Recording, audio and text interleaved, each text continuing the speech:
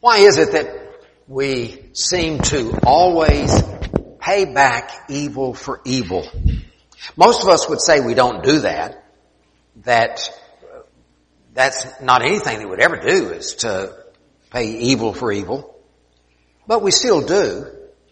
It may not be like a calculated response, but we still do it. It's almost like a reaction. Someone says something to us and we come back just immediately. We may shake our fist at a motorist that cuts us off. Well, we didn't do really anything bad, I guess you could say, to them, but it was still evil for evil.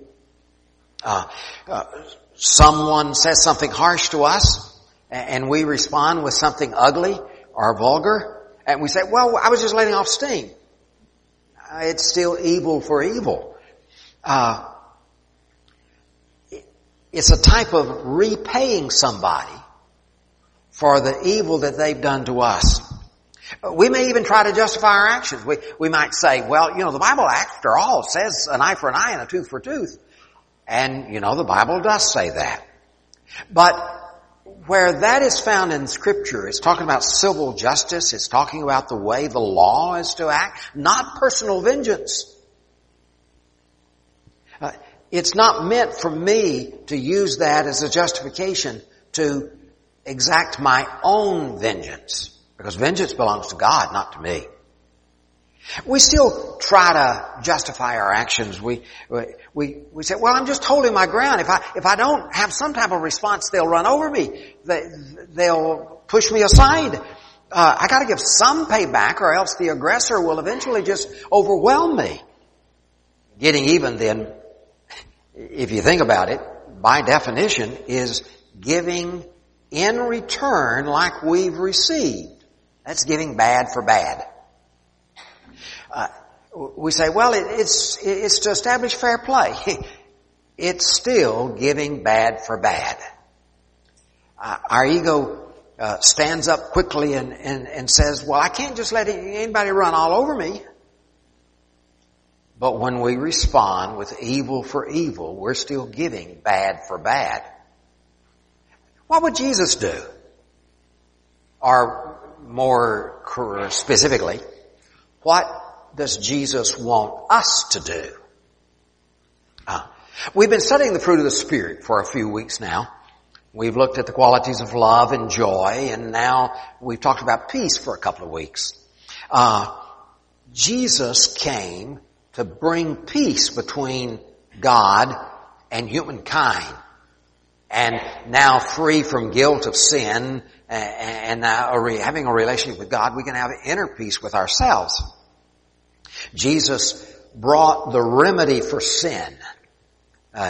He paid the penalty for sin. Christians need to be persons of peace. Jesus is called the Prince of Peace. And in addition to establishing peace between us and God, Jesus came to bring peace among those who believe in God and those who follow Jesus.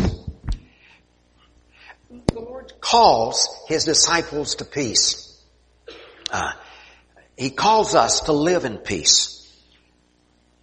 That's so clearly seen in the Sermon on the Mount. In that sermon, which is kind of like the Magna Carta of the doctrine of Christ. It talks about how we are to live with one another. Look at some of the words in the Sermon on the Mount.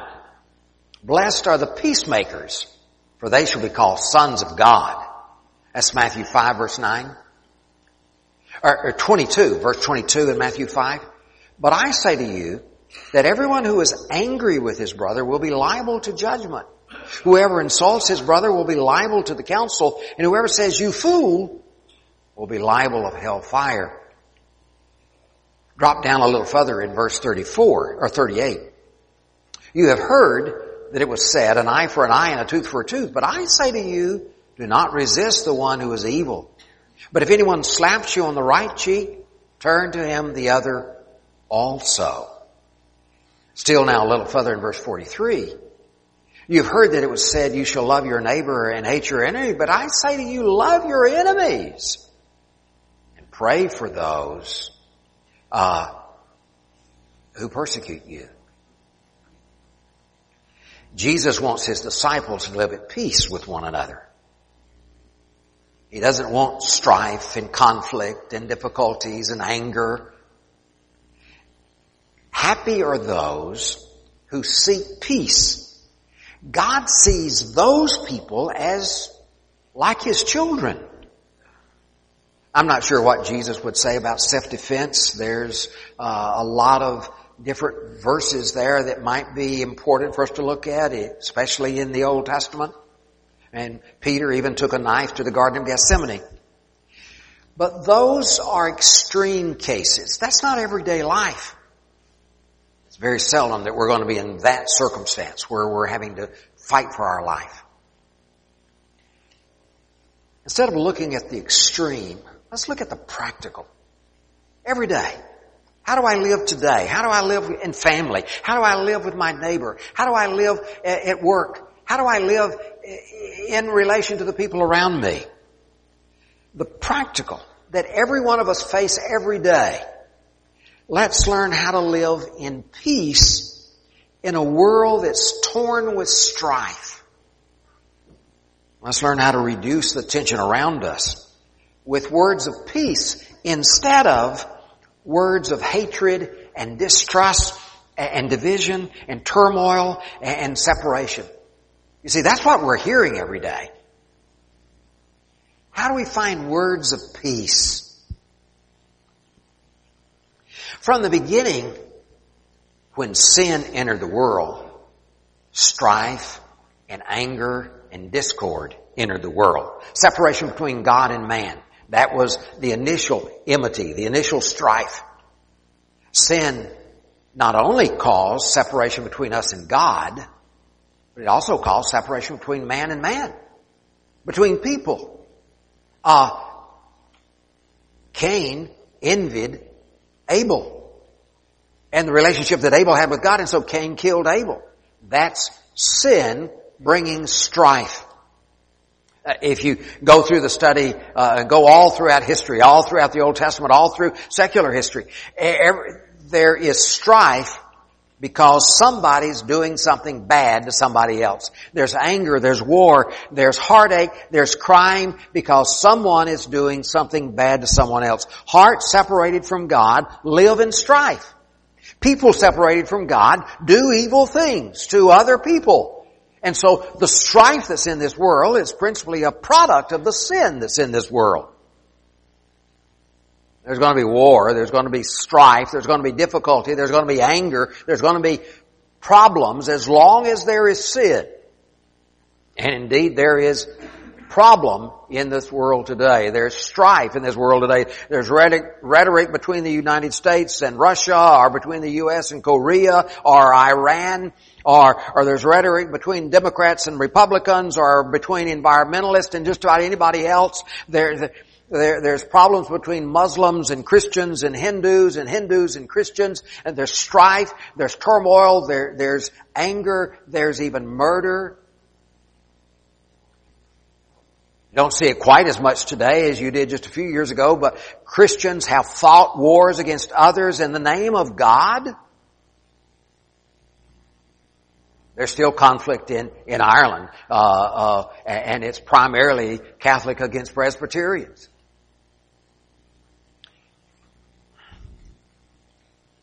Not even Christians who claim to follow the Prince of Peace always get along with others who claim to follow the Prince of Peace.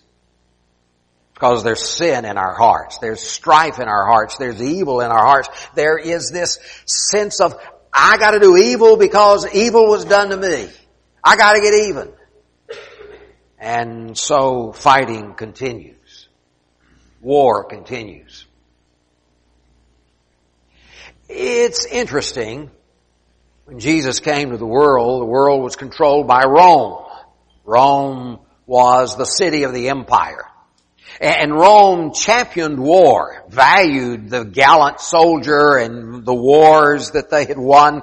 Their armies had conquered just about the whole world. During the days of Jesus, the Roman armies were everywhere, and they would destroy anyone who raised their head to try to resist in any way. But into the city of Rome, the city of the empire, the city of the might of the sword, came disciples of the Prince of Peace. Came those who believed in Jesus, who had adopted a different lifestyle and a different value system, upside down from what the Roman world believed. Paul wrote to that church in Rome.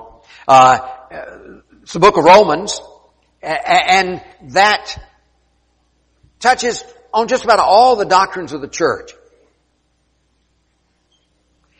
And in that book, Paul writes about Christian behavior. How it is that we live with one another. How we're supposed to treat each other. How we're supposed to act toward one another. And that was the passage that we read this morning. Part of those verses, beginning at verse 14, bless those who persecute you. Bless and do not curse them. Rejoice with those who rejoice. Weep with those who weep. Live in harmony with one another. Live in harmony with one another. Do not be haughty, but associate with the lowly. Never be conceited. Repay no one evil for evil. Give thought to do whatever is honorable in the sight of all. If possible, so far as it depends on you, live peaceably with all. Beloved, never avenge yourselves, but leave it to the wrath of God, for it is written, vengeance is mine, I will repay, says the Lord. To the contrary, if your enemy is hungry, feed him. If he is thirsty, give him something to drink.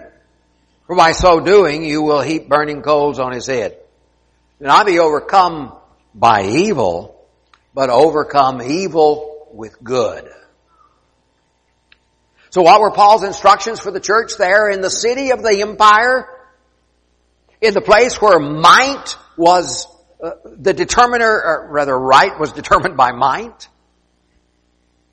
Paul says, well, he repeats the doctrine of Jesus. Blessed are the peacemakers. He says, if you are abused or mistreated, don't curse, but bless. He says, don't return evil for evil, but good. He says, respect all others. Respect their opinions. He didn't say agree with them, but he did say respect them. Don't cause trouble and strife. Live at peace if you can. Instead of giving vengeance, give charity. Your charity should convict in the person of their evil. It should impact their conscience so that they will change eventually, overcome evil around you by doing good instead of evil. In other words, instead of evil for evil, give good for evil. Christians seek to live in peace. Christians seek peace, not power. How different is that from that Roman world or from this American society? Christians proclaim the will of God not by threat of war, but by the love of God. We don't try to force people, or we shouldn't try to force people to believe as we believe. We should teach them the love of God.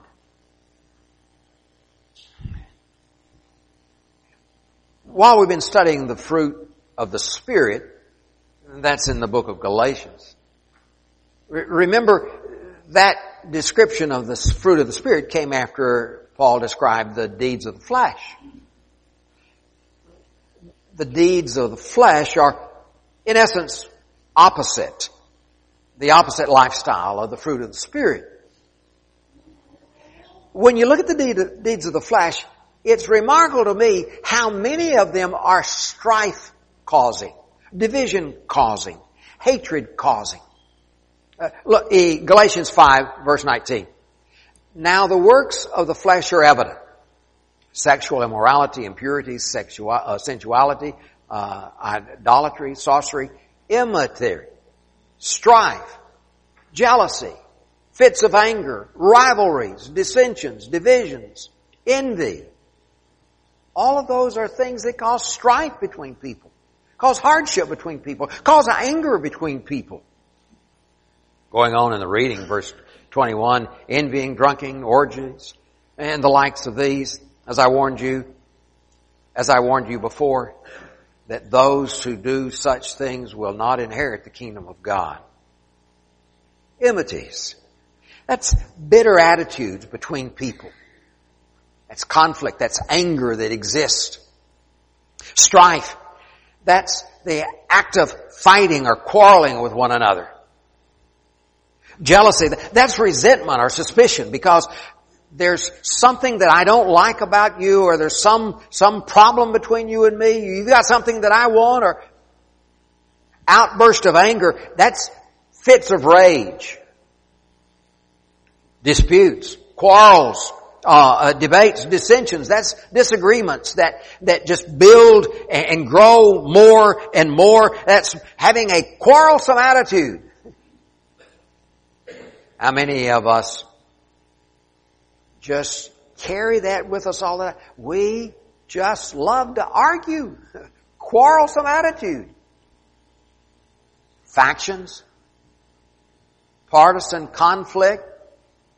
It doesn't matter if the other side is right or wrong. Just because they're on the other side, I'm going to be angry at them. I'm going to argue against them. I'm going to reject whatever is said just because they're on the other side. Does that not describe us sometimes? It's not whether or not the idea is correct or incorrect. It's that it's from the other side, so it's got to be wrong. If our lives are causing that type of reaction with those that we are around, in the circles that we live, then I suggest that we may not be persons of peace. If my attitude with you, if my relationship with you is causing enmities or strifes or jealousy or outburst of anger or factions, then one of the two of us is not a person of peace. Maybe both of us. But Christians are called to be people of peace. If our deeds generate those type of responses, we are not people of peace. And Jesus calls us to be people of peace. It is part of the fruit of the Spirit. It's how if that's not in us, then the Spirit of God isn't. At least He's not able to produce His fruit in us. The world respects power. I get that. And you see that all the time. And God's established governments to enforce laws and punish evildoers. I understand that. Power on the world stage seems to be really important to the world. And in a certain sense, even though it may not be good, it's still true, might generally determines right. At least on the world stage. But remember, that's the kingdoms of the world, not the kingdom of Christ, not the kingdom of God. And so what works in the world that is largely controlled by Satan doesn't need to be what controls the kingdom of God. Isn't what needs to control you and me, because we are citizens of the kingdom of God.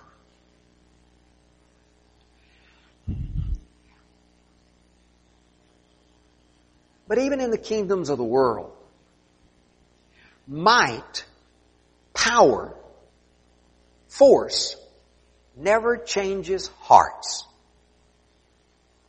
It only hardens attitudes. We can't make people want to do what's right. We can't make people love each other. We can't make people serve one another. We might force some compliance, but underneath that, we will also be breeding hatred and resentment and anger. And at the first sign of a weakness in our force, that anger and resentment and hatred will spew out.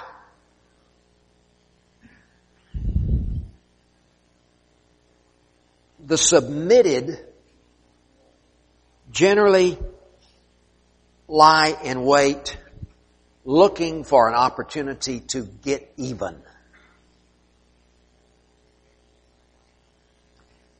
And so that doesn't solve, getting even never solves anything. It doesn't remove conflict. It just perpetuates anger and conflict and dissension and strife and turmoil.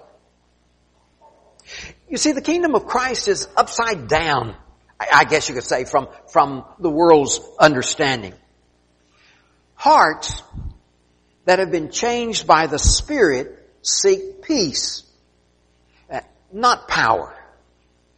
So Christ in us is going to be someone that seeks peace, living in harmony, living in a sense of love for one another. The Spirit in believers will make people practice peace and goodwill, not hatred, not strife, not vengeance. That's why we are led by servants, not dictators. That's why Jesus is called the greatest of servants. That's why we value love, not hate. That's why we are encouraged to bless, not curse. That's why we give. Give to one another. Give to those in need. Not take.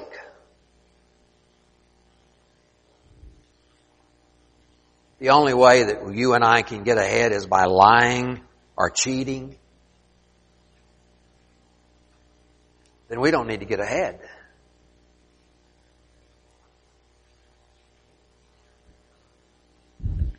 If the only way we can profit is by being dishonest, by hurting somebody else, then we need to lose. Because Christians are people of peace, kindness, and love. We give a blessing instead of a curse. We seek to be at peace with all. So as far as it depends on us, we are not the cause of the problem. As Jeff Walling said a couple of weeks ago as he looked at the Sermon on the Mount, let us each be the first to stop the fighting.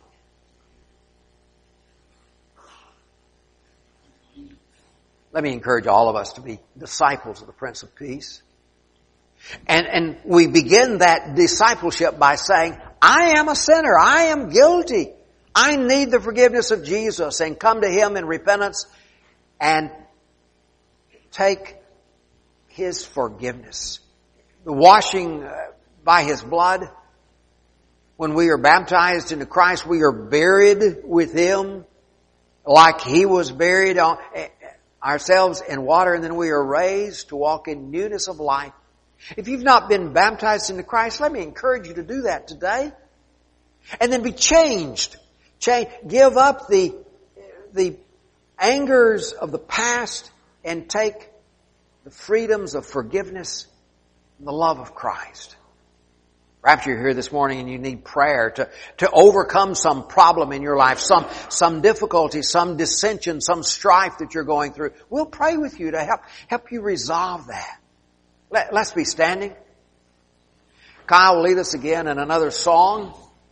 And while we're praising God in that song, if you want prayers, some of our prayer warriors will be in the foyer ready to pray with you. Our elders, some of their wives will be there. Others of us here at the front. If we can pray with you, we want to pray with you. If you're ready to become a child of God, a Christian, we invite you to do that today as well. Won't you come while we praise God in song?